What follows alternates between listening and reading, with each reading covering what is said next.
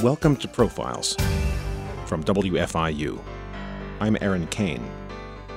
On Profiles, we talk to notable artists, scholars, and public figures to get to know the stories behind their work. On this episode of Profiles, we feature an interview with Birch Bayh, former United States Senator from Indiana. He died this week at the age of 91. Bayh was the author of 2 constitutional amendments. The last politician who wrote more than one amendment was James Madison. Bayh crafted the 25th Amendment, defining the rules of presidential succession, and the 26th Amendment, that lowered the national voting age to 18. He was also co-author of Title IX, the 1972 legislation that ensured higher education access for women. Birch Bayh was born in Terre Haute and raised on his grandparents' farm in Shirkyville. He graduated from Purdue University after spending 2 years in the Army. He served 3 terms in the United States Senate, representing Indiana from 1962 to 1980. Our radio-TV executive director, Perry Metz, spoke with Birch Bayh in his Washington office in October of 2010. Senator, I've got a recording I'd like to play. I wonder if you recognize it.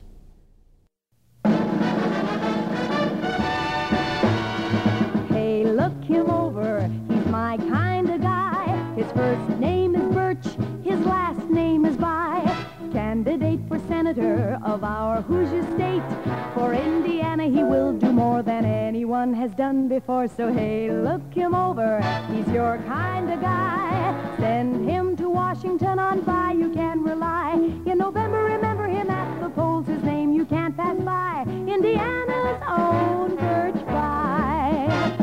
Hey, look him over, he's your kind of guy. Send him to Washington, on Bayh you can rely. In November, remember him at the polls, his name you can't pass by. Indiana's own Birch Bayh. What was the background? We had a problem. I was running all over the state, crazy, shaking hands with people. You know, I'd stand at a plant gate before daylight and shake hands. Little Charlie, he came out, "Hi, my name is Birch Bayh. I'd like to have you vote for Senate." The guy said, "Yeah, great. You're the first person to ever ask me for my vote. I'll vote for you, Bert." Well, B-A-Y-H does not make Bayh. So they get in there looking for Bert Bayh and this Birch Bayh fellow. Whatever happened to my old friend Bert?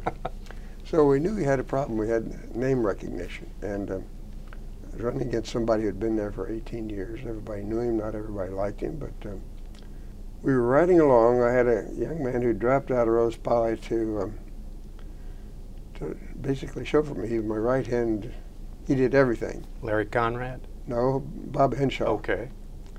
And Larry Conrad later on came on and was a campaign manager, he and Bob Boxell. And we were riding along, and Fred Waring in the Pennsylvanian sang this Wildcat, the song from Wildcat. He looked me over, and he said, "You know, I think we ought to use this as a theme song." One historian says that's what won you the election. When you win it by 2 votes precinct, a lot of things won it. But I don't know how anything had a bigger impact than that did. Because whether you like it or not, the name Birch Bayh, and it was a positive thing. You couldn't be angry. I wasn't saying bad things about anybody. And they had pictures of all the kinds of things. I don't know whether you've seen a clip or not, but it was the kind of thing. An old man throwing a kid up in the air with the family. And most importantly, the name got out there. It's Birch Bayh, Birch Bayh. Now, the fellow you beat was Homer Capehart, who'd been senator for 18 years, right, and was pretty well known throughout the state. What made you think, as such a young man, that you could beat him? I was foolhardy. I never dreamed of being a United States Senator. I mean, all my friends wanted me to wait 2 years to run for governor. That's the power center of the state. I've heard that from another Bayh. Well, it's true. A senator does not have the power and the authority that a governor has. Maybe shouldn't have. I mean, particularly as far as your friends are concerned, the patronage is all in the governor's office. I didn't want to be governor. I'd been in the state legislature for 8 years. I was a legislative creature. I mean, different than my son who had been a governor for 8 years. I'd had a chance to be in the legislature, been fairly successful there, but I learned the art, if you want to call it an art, of putting together a group of people that have common goals that constitute a majority in the legislative body. And that bode me well when I got to the Senate. I think I came in there as shirt-tail guy, and like I said a while ago, you win an election by 2 votes per precinct. Everybody's got bragging rights. I'm sure. With due cause. You arrived in Washington in late 1962 to set up business. What kind of place did you find it at that time? How would you describe it? It was a place filled with hope. John Kennedy was on the scene, the new frontier. People were tired of the old way of doing business, and he had a way of articulating it that was charming and yet persuasive. Come on, let's get together and solve the problems that confront our country. That's the way it was when I got there for 10 months, I guess, a year and 10 months. And then he was taken from us, and Lyndon Johnson came in. Different personality, but perhaps even greater skills getting legislation passed. He, as a former legislator himself, having a lot of friends there and also having a familiarity with how the legislative process works, he was able to get legislation passed in a majestic way at a time when people wanted to get things done. They wanted to work together. We had Republicans and Democrats, and we fought an election, but when the elections were over, we worked together to find a way to solve problems. Correct me if I'm wrong, didn't Lyndon Johnson take a shine to you and Marvella? Yes. Why? Well, I don't know. In December, after we'd been elected, we came to Washington, spent a couple of days. I went around and saw all 800-pound gorillas on the steering committee, trying to introduce myself and ask them to put me on a couple of committees. And the last evening we were there, the last stop was about 5:30 in the vice president's office.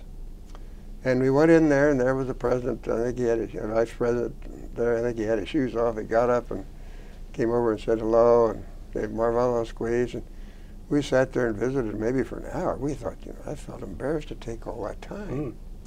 And finally he said, what are you kids doing for dinner? I said, well, Mr. Vice President, we don't have any funds.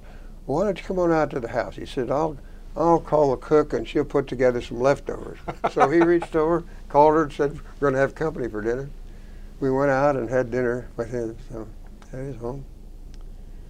And fast forward, I remember on the 14th of February, it happened to be Marvella's birthday. But the vice president didn't know that, and he had a Valentine's party. It must have been 8 or 10 people. It was a very small group of people. And somehow or other he invited us. And I remember him coming over and saying,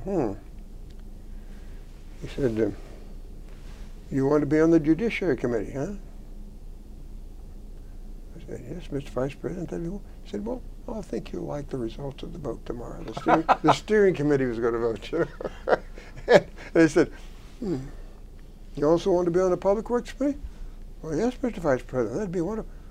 I think you'll like the vote tomorrow. It was clear that he had talked to Dick Russell, his buddy on the steering committee, to take care of this young pup from Indiana. Pretty good. Could it have been that Marvella was from Oklahoma and he sensed a kindred spirit, or did he just like you all? Well, it's pretty hard not to like Marvella wherever she came from, but the fact that she was out in the plains and the Southwest along with him. But I think the vice president, I think, took the young people. He had 2 young daughters. At the same time, you were developing a friendship with Joan and Ted Kennedy. How did that happen?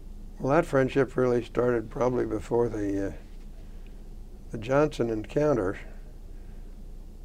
I just met Ted in the hall, I think maybe as we were going into the vice president's office. Whether he was coming out or not, I don't know. but I never got to know him. But we both were elected on the same day. We're both young people with good-looking wives, both fairly progressive in our thought processes and supported similar legislation and liked each other's company. And so that was the development of a strong friendship that existed really till the day he died, although in the final years I hadn't seen him in a long time.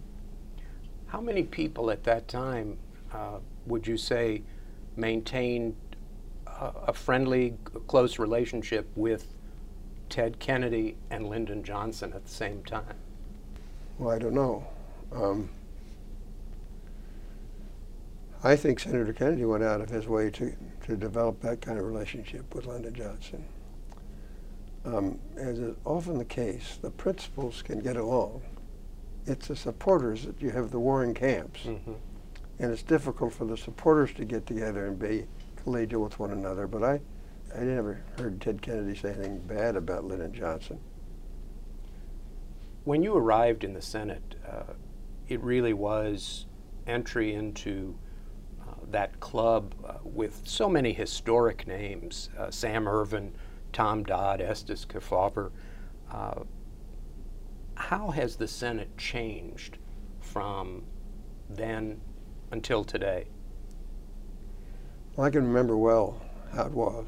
And as you pointed out, there were some very statuesque kind of personalities, household names. Estes Kefauver had been an idol of mine when I was involved in politics because he took on the establishment. Mm-hmm. He even took on President Truman. Yes. And not that I had anything against President Truman, but to admire somebody that has the courage of his convictions to do things that he thinks are right. Here I was on the Judiciary Committee with him. Senator Dodd, I was on the Juvenile Delinquency Subcommittee, and he was the chairman of that. And Estes Kefauver very inconveniently died, which I think the first speech I made after I came to the Senate outside of Indiana was in Knoxville, Tennessee, where Estes Kefauver had come down to my office. He picked up and called, "Where'd you want to come see?" I said, "Well, Mr. Senator, I'll be glad to come see you." "No, I have a woman by the name of Dumpster. I want her to see you." Well, this was the wife, I forget her first name, of the Dempsey Dumpster, the trash thing, and he'd made a fortune with that. And she was the head of the state women's club in Tennessee, and they wanted me to come down, keynote an address for them. So we drove down, flew down there together, and spent the evening together, and came back together. So I really was, I mourned his passing because we developed a close relationship, closer than you ever can imagine getting to a man that's that important. But we had strong personalities there.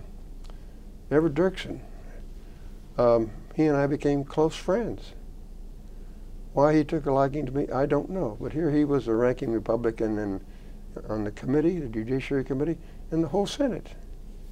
And for him to sort of take me under his wing, I thought, this is most unusual. It would never happen today, I think. It's pretty hard for me to judge, and I think I'm wrong to try to judge what's happening now and compare it to what happened that was yesterday.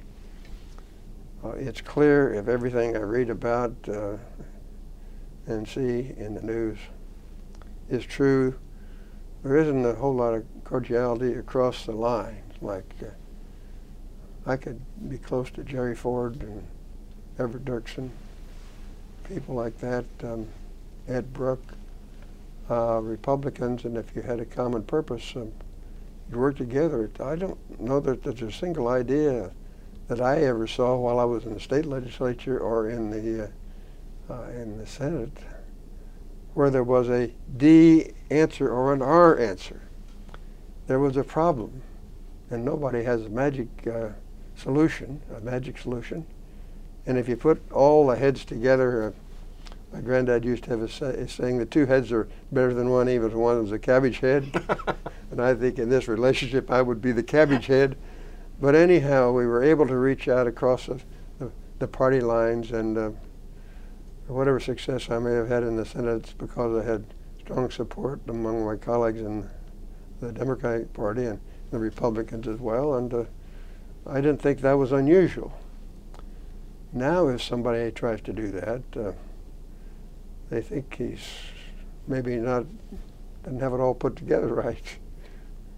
Does it romanticize things to say that that sounds better for the country? That sounds more practical, more able to move to decision than the gridlock we see today? Well, it'd be rather modest to suggest that what we were doing was better then than it is now, but you can sort of look at the results of what happened. We had no problem moving significant legislation.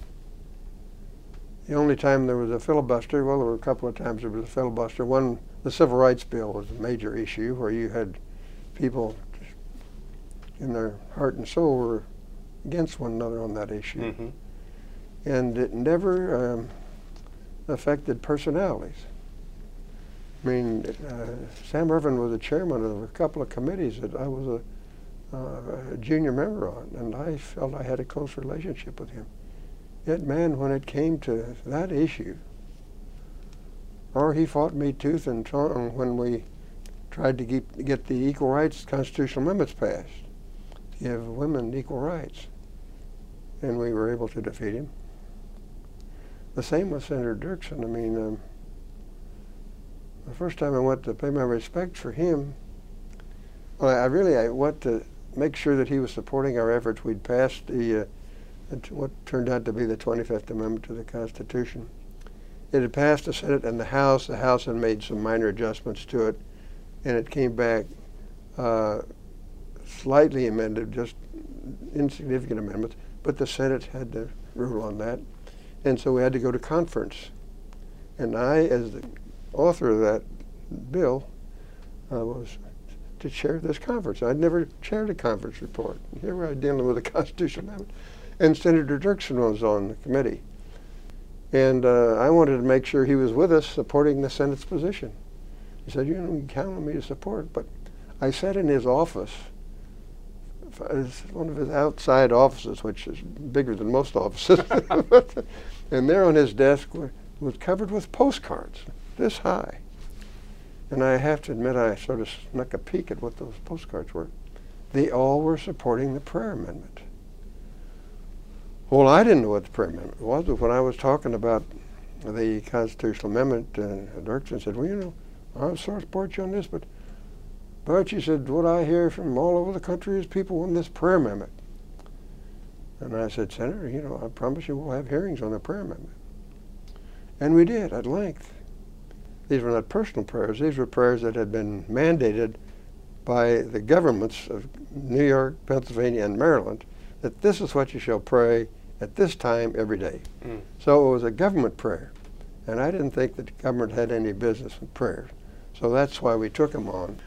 I've heard it said that it wasn't uncommon in those days for people to fight, as you put it, tooth and tongue on the floor of the Senate, and then gather at the end of the day for a drink with the people on the other side.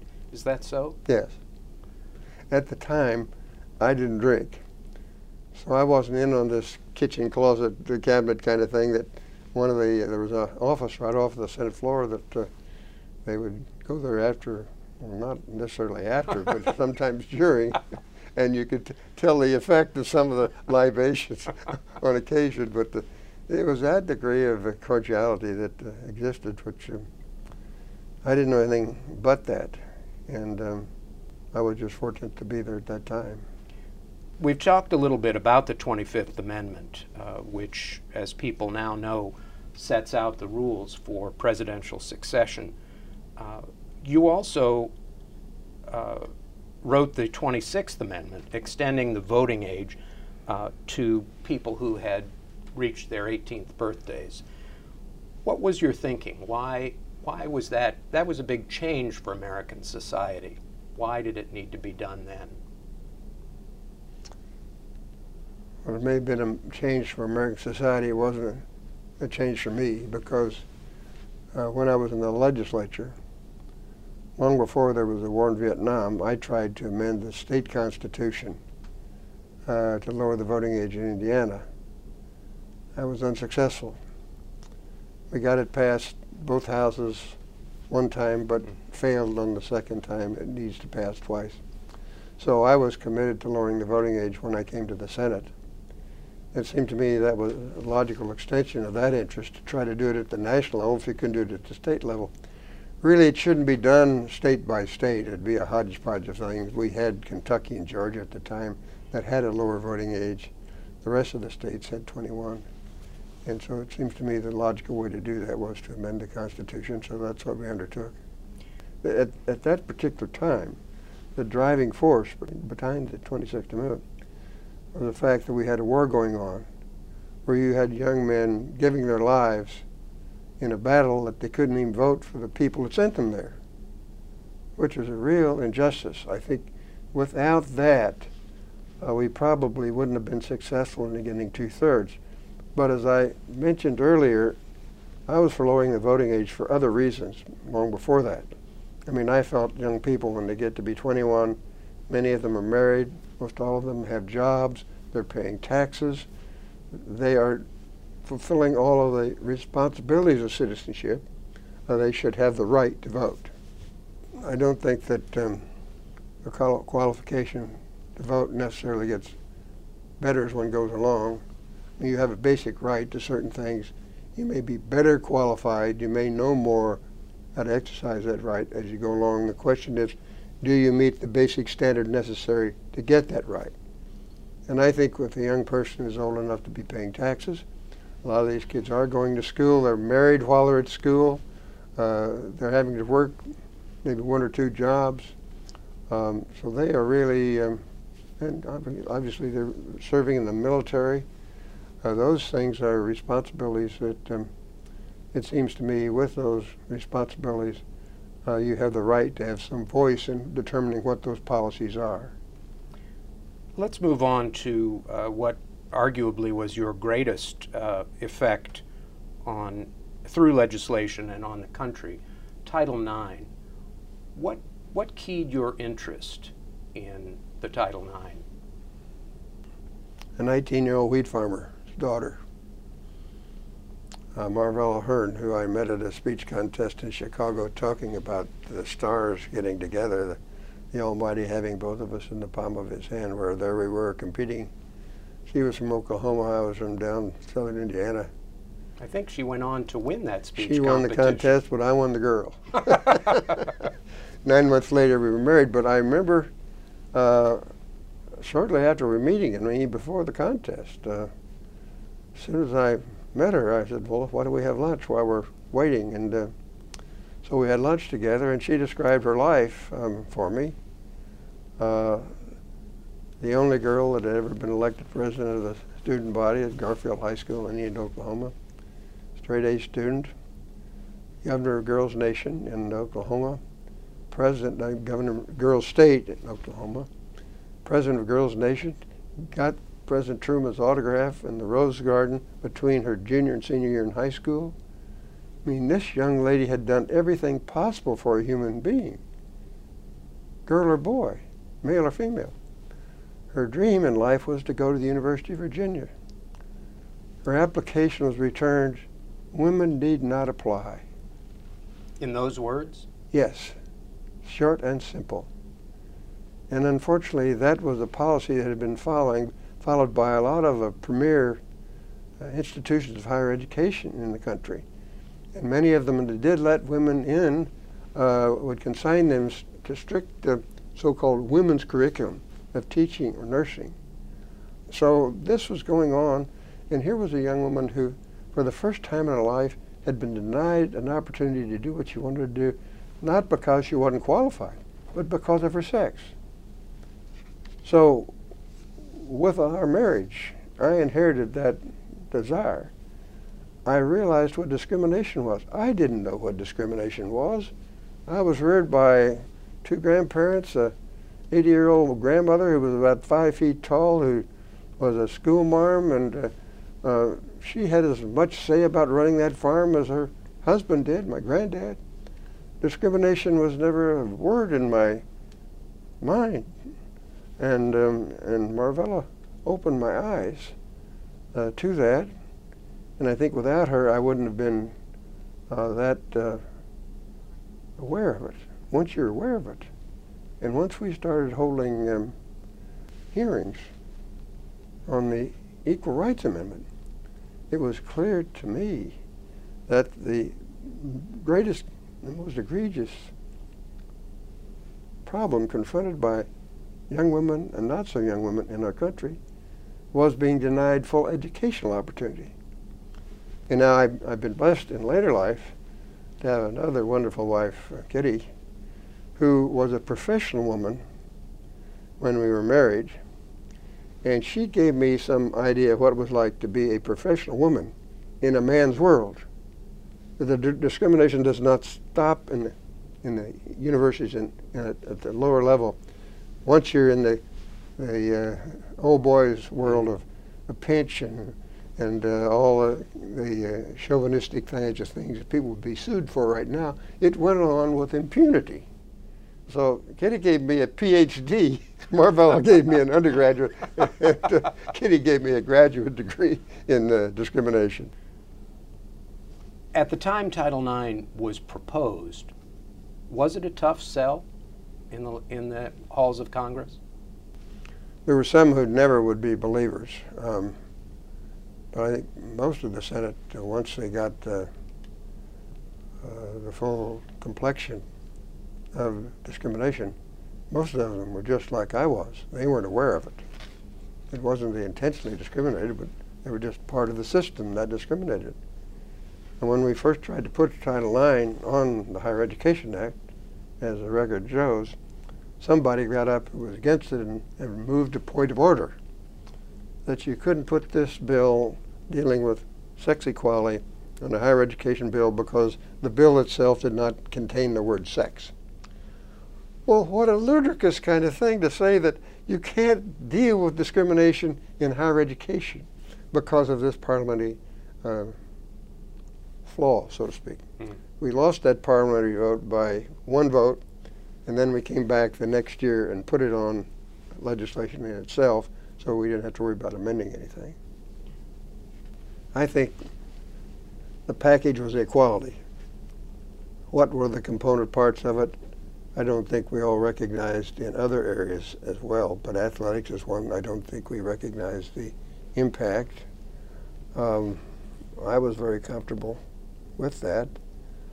Now, I have to confess to you that when we were, I just speak for myself, and I think I constitute 99% of the Senate.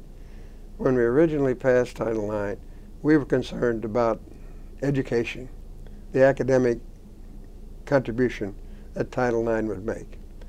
I believe that although the girls playing soccer, I read the front page of the sports page today coming in, 2 stories on the front page, both about women's activities.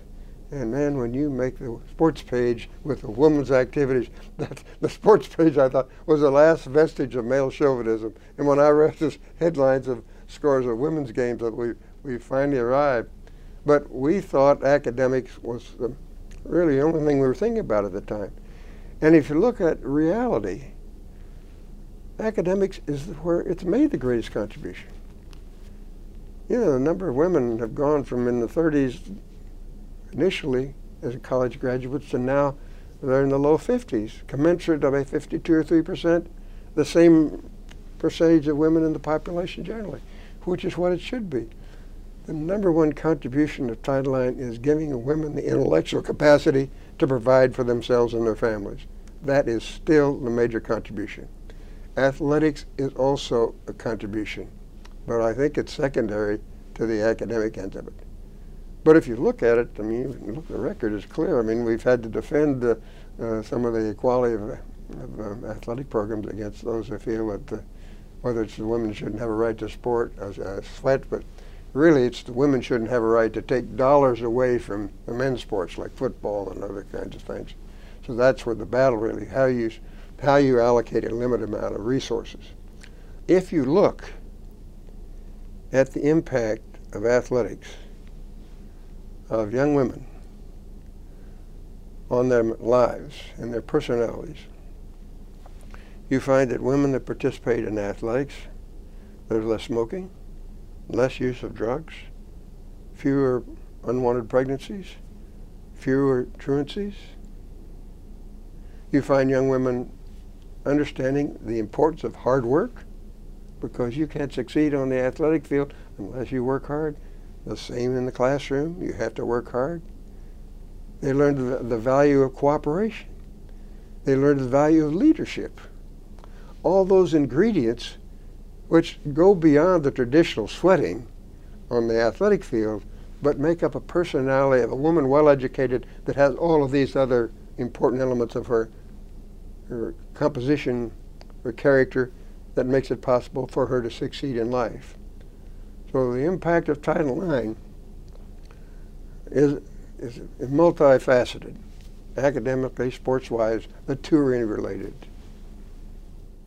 Looking at Forgive me for getting on my soapbox. As you could tell, I feel rather strongly about that issue. I can. Looking at that effect on American society, almost top to bottom, what would Marvella think to know about that? Knowing Marvella, she'd say, don't stop.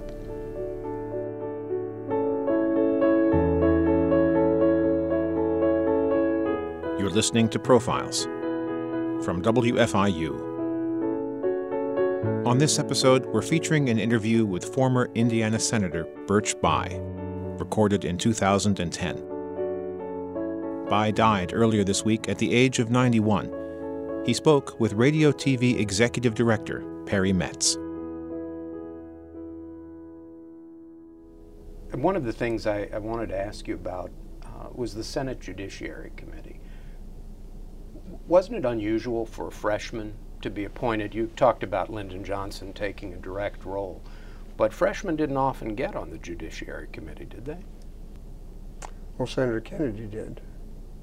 I think he got on there that first year. The answer to your question is no, it doesn't happen very often, or yes, it's unusual. And you know, I get the two committees I wanted. Now, if you're dreaming of all dreams, you'd want to be on appropriations, but I knew that was impossible. The next best thing was Public Works, which made it possible for me to get dollars back to Indiana. I had been in the state legislature, and we had authorized at the state level 4 large Army Corps reservoirs.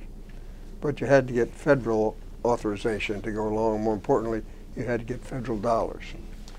But I knew on the Public Works Committee, you're in a position of really moving those to a place that you sort of have to fund them. So that was a committee for help back home. And all those reservoirs, I think, constitute not only flood control, but recreation, water supply, and I don't look at this as fat. Some people may call it fat in the budget, but if you go out there and see those reservoirs and the water supply and the way people are enjoying them, you see this is really putting the taxpayers' dollars to good work. So the Public Works request was a practical one, but the judiciary was your personal interest. One of its major responsibilities is consideration of nominees to the Supreme Court. Yes, it is. So in 1969, there was a vacancy on the court. President Nixon nominated Clement Haynsworth and subsequently Harold Carswell, both of whom you opposed. I wonder if you could tell us what is the difference between the advice and consent of the Senate and deliberation and partisan opposition to a Supreme Court nominee? I think the advice and consent should be just that, advice and consent as to whether this judge is qualified to be on the court. It isn't designed to accomplish a political goal. Some people may use it for that reason, or because of their political inclinations may take a position on the issue. But the advice and consent means that Congress should use its wisdom, as the constitutional fathers mandated, to help play a role in the choice of key players, members of the cabinet, other administrative offices, and of course the Supreme Court of the United States. And this was a totally new experience to me. It had been a generation or so earlier. A judge in West Virginia had been opposed. But this is something that I never thought I would ever do in my whole life. I mean, I just happened to be there, and it came along. Clement Haynsworth was a decent fellow. I think he was qualified to be a good judge. He served on the Fourth Circuit, and I had no problem with and being on the Fourth Circuit. The question is whether he should be on the Supreme Court of the United States. And one of the things he had done as a judge was to sit and vote on a case that involved the textile workers trying to organize the textile mills in Atlanta, I think it was, in Georgia. And this was probably the hottest labor management issue at the time. Haynsworth had voted against the workers' right to organize. It later came out that he owned a significant amount of, his family owned a Vendomatic company that provided several $1 million worth of business strictly for the textile industry. So he had his family, and he had a pecuniary interest in what went on in the textile industry. He was on the board of this company. His wife had been secretary of this. So he was intimately involved, and his family were intimately involved in running this company. The sole business was being supported by the textile workers using the Vendomatic machines in the companies. And that seemed to me to be a conflict of interest. And the labor people were the ones that got me interested in it. I wasn't interested in it. They wanted me to at least ask them questions. So I remember getting a phone call in the middle of the night. I happened to be in London from my administrative assistant saying, we have to give these people an answer. Can you ask the questions or not? And I said, well, okay, tell them I'll ask the questions, but they need to understand that as far as my normal position on this, I think the president has a strong inference of support for our nomination when it comes to the advise and consent process. That had been traditionally what it was until that time. And when I got to asking the questions, unfortunately, Judge Haynsworth had the wrong answers from my perspective. And we found out there was a Supreme Court case called the Commonwealth Coding case, where on a 9-0 vote, the court had ruled that a judge should recuse himself from any issue where his pecuniary interest is much smaller than Judge Haynsworth's interest was. So it was rather clear that the court had decided that he should have recused himself. Not that he should step off the court, but you just don't vote on something in which you have a pecuniary interest. Let me follow up just a bit on the idea of admitting a mistake in public life. And this may be a leap, but I'm interested in your opinion. That was the nominee of Richard Nixon, and of course, 4 years later, he was to resign as President of the United States.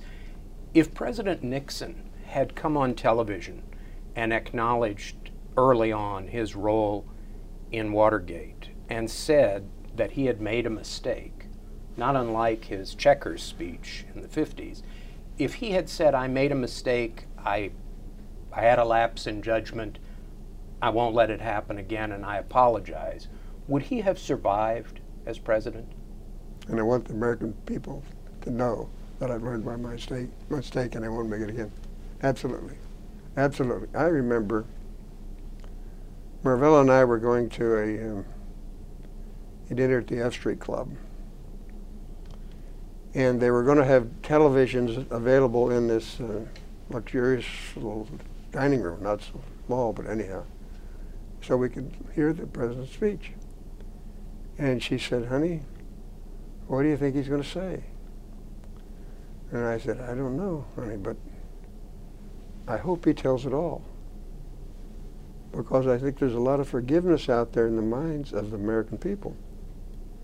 If he doesn't tell it all, the press has enough right now.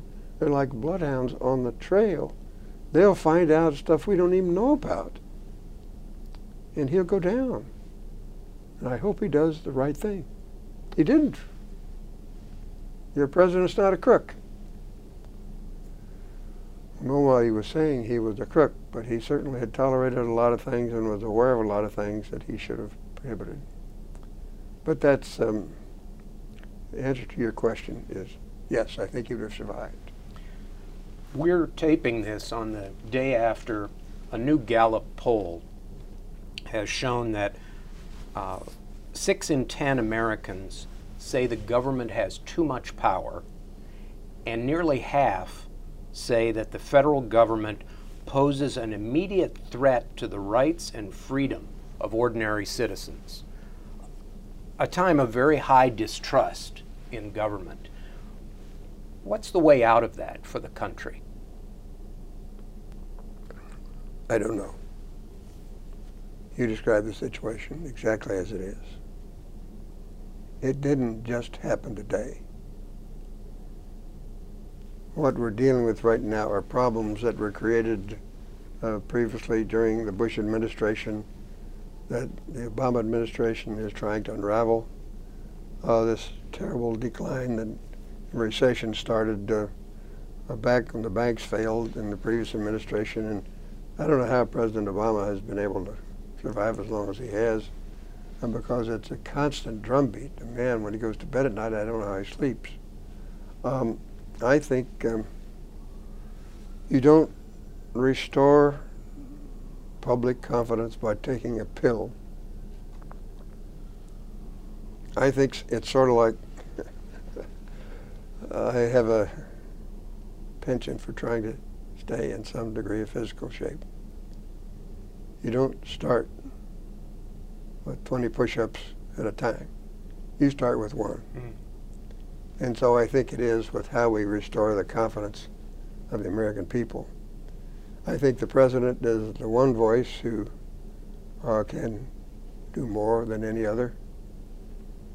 My concern is that the politics of the situation are such that the opposition wants the problem, not the solution. How you deal with that, I don't know. I can't advise the president what to do. I think he is trying. It has to start somewhere. It has to start a step at a time, a vote at a time, an amendment at a time. Like many interviewers, I've saved one of the tougher questions for late in the game. Looking at your life, you have had more than 2 acts. You were a farmer. You were a 4-H leader and competitor, a small-town boy from Shirkyville. You were Speaker of the House at a very young age. You were a United States Senator, a product of Indiana. And then after the Senate, you assumed a whole different life inside the Beltway. How did you make those transitions in your life? Well, I wasn't a Lone Ranger. I had a lot of support in the process. My primary ability to adjust from the farm was directly related to the ability of Marvella and me together to work as a team. From the beginning, when we first ran for the state legislature, that's the way I always phrase it, because we ran. We called on precinct committee in our county that had never been done before, the 2 of us knocking on the door, a young guy and a gal. And when we got to the legislature, she was my strongest confidant and best, most learned advisor of all of them. You're not in a position where you can say that's allowed, that some of the other members don't think that you're relying on them, but she knew where she was, and I knew where she was, and I think everybody else knew where she was. So I think that was a transition from the farm to the state legislature, to running for the Senate, to going back to law school almost on the spur of the moment. Ended up being Speaker of the House in my 2nd year of law school, all by accident. But Marvella was there every step of the way. The Speaker of the House does not normally vote for legislation in Indiana unless there's a tie. I only voted one time. There was an equal pay for equal work amendment for state employees. When the clerk tallied the roll before it was announced, there it was, 50 to 48. I said, the Speaker votes aye, the bill passes. And I looked at Marvella in the gallery. So she was a transition there and on through my life. And it was a wonderful life. I was just a lucky guy. How it all happened, I don't know. And when I was defeated, I didn't really spend a whole lot of time worrying because a part of my life I'd always wanted to have a law firm. In fact, when Marvell and I went back to law school, my dream was to be a litigator, come back to Terre Haute, have a Birch Bayh law firm on the corner right across from the courthouse, and litigate cases. Well, something got in the way. I was blessed, here again, my accidental meeting with this wheat farmer's daughter in Oklahoma. I think the old man upstairs must have had me in the palm of his hand, or he put me next to Marvella. A generation later, I was invited to I think it was a White House press corps dinner where you have 1,000 of your close personal friends, and this was the kind of thing that Marvella loved to do. She loved to get all dressed up, and I hated to put on the tux, but I did. We went along, and well, Marvella was no longer with me, so ABC had invited me, and I sent my regrets to ABC. Then I got to thinking that I had a new press secretary, Fred Nation. Maybe if ABC would let me bring Fred instead of wife, he could begin to get familiar with these ABC people and begin to find how the land lay in Washington as far as being a press secretary. And I found myself sitting at the only vacant seat was next to this young woman who had orchestrated she was in charge of news information for ABC Network, Kitty Halpin. And we ended up sitting out in front of the Capitol building and talking until 1 a.m. in the morning. Took her home, shook hands, went home, called her up on the phone, said I had a great evening. I remember when she heard my voice, she said, "How'd you get my phone number?" I said, "Well, have you heard of information?" And a couple of weeks later, we got together and were inseparable then for 2 years, and we've been married for 29 years. We have a wonderful 28-year-old son, and she made it possible for me to go through the transition. I can't help but notice across 50 years, almost every time you did something, it wasn't acting unilaterally. You almost always seemed to have an alliance. You were running for legislature, and Marvella was your ally. You were in the Senate, and you had a different ally on every bill. I know you were with Bob Dole on patent reform. Some of them were Democrats, some were Republicans, some were senior, some were junior. Your alliance with Kitty, it seems like the best description of a political animal for your whole life. You're absolutely right. Your observation is right on. If I haven't said it, I should have earlier. I've been blessed to be surrounded by people, not just two wonderful spouses. But how does a guy who is 30 years old get to be Speaker of the House in a legislature constituted by a majority of people who've never served in public life before, most of them old enough to be his father? How does that happen? Well, it happens by putting together a nucleus in the previous session where I got to be minority leader and keeping that nucleus together and making it a bigger. One, I like to make people feel good. Two, I guess in the common sense, if you have a problem, it's sort of like a cable that supports a bridge. The more strands of wire the more people you have involved, the better off you are. And I guess God gave me the understanding that this needed to be done this way. I certainly always haven't been perfect at it. But if I may just interject this in there as a example of how my life has been blessed by other people, fortuitously, some totally unexpected. What helped, we were taking on Carswell, who wasn't qualified to carry Clement Haynsworth's briefcase. I mean, he basically, when we got to find out it was a bad man, he was sitting on the Fifth Circuit, and why President Nixon supported him, you can only guess, because he was not nearly as qualified as Haynsworth was. If he'd done it the other way around, Haynsworth would have gone on the court. But a lot of the Republicans that we had to have, who'd voted with us on Haynsworth, had gone down to the White House and said, Mr. President, we can't be with you on this time, but we'll be with you on the next one. And here came Carswell. And there's just no way. The stomach for a fight was, I got the troops together and nobody really wanted to fight, except me. It's a long story. But the principal objection was a series of segregationist rulings? Yes, plus, I mean, this fellow was a racist.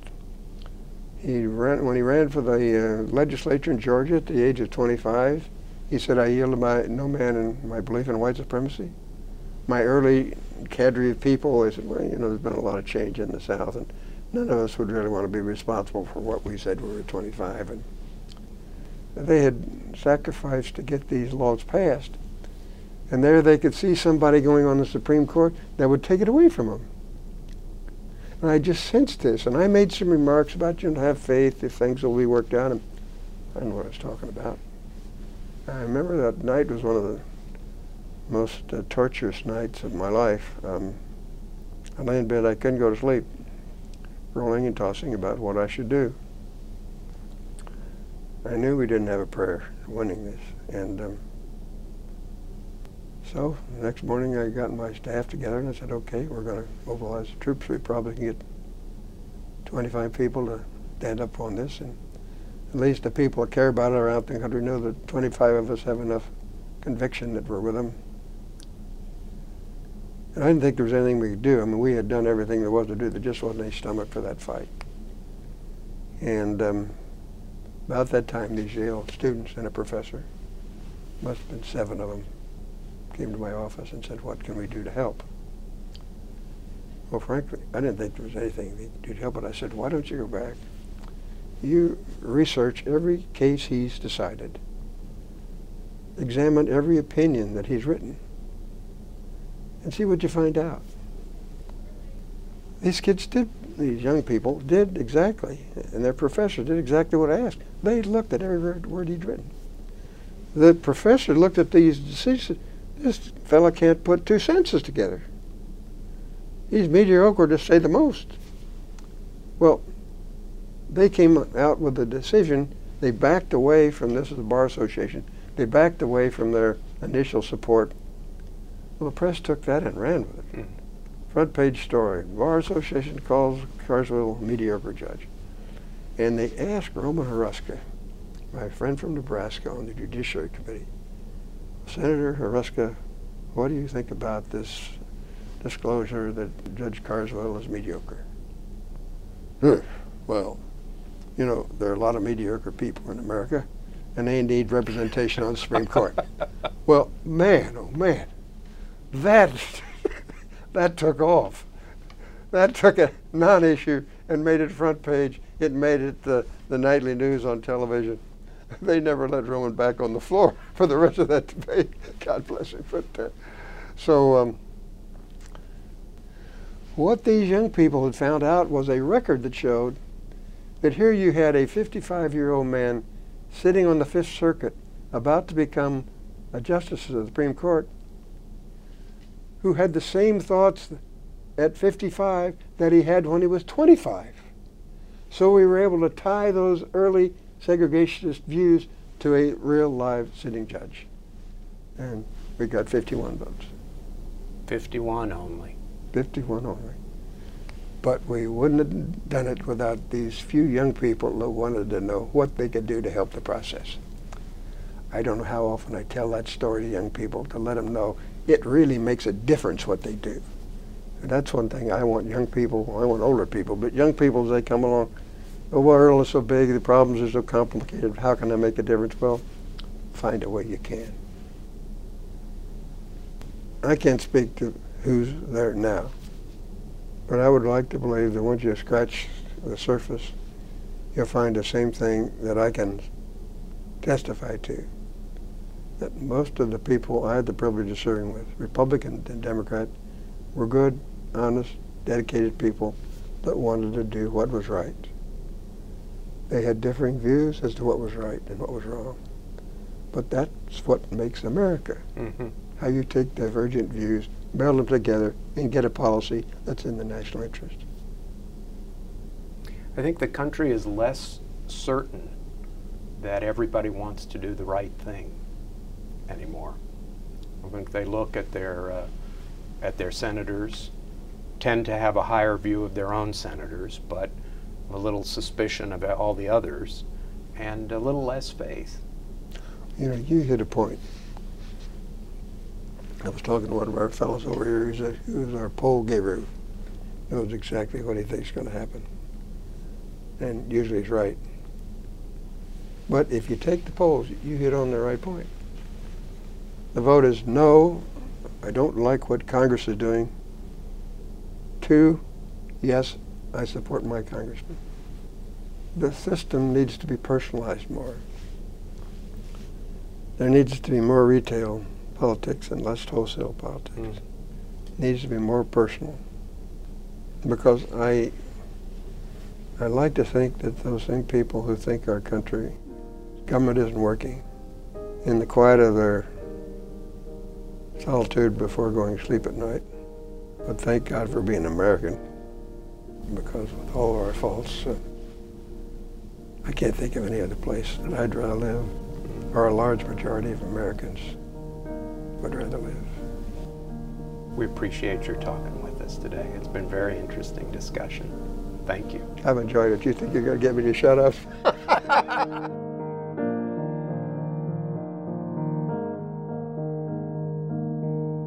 Former United States Senator Birch Bayh, who died this week at the age of 91. Radio TV Executive Director Perry Metz conducted this interview, recorded in October of 2010. I'm Aaron Kane. Thanks for listening.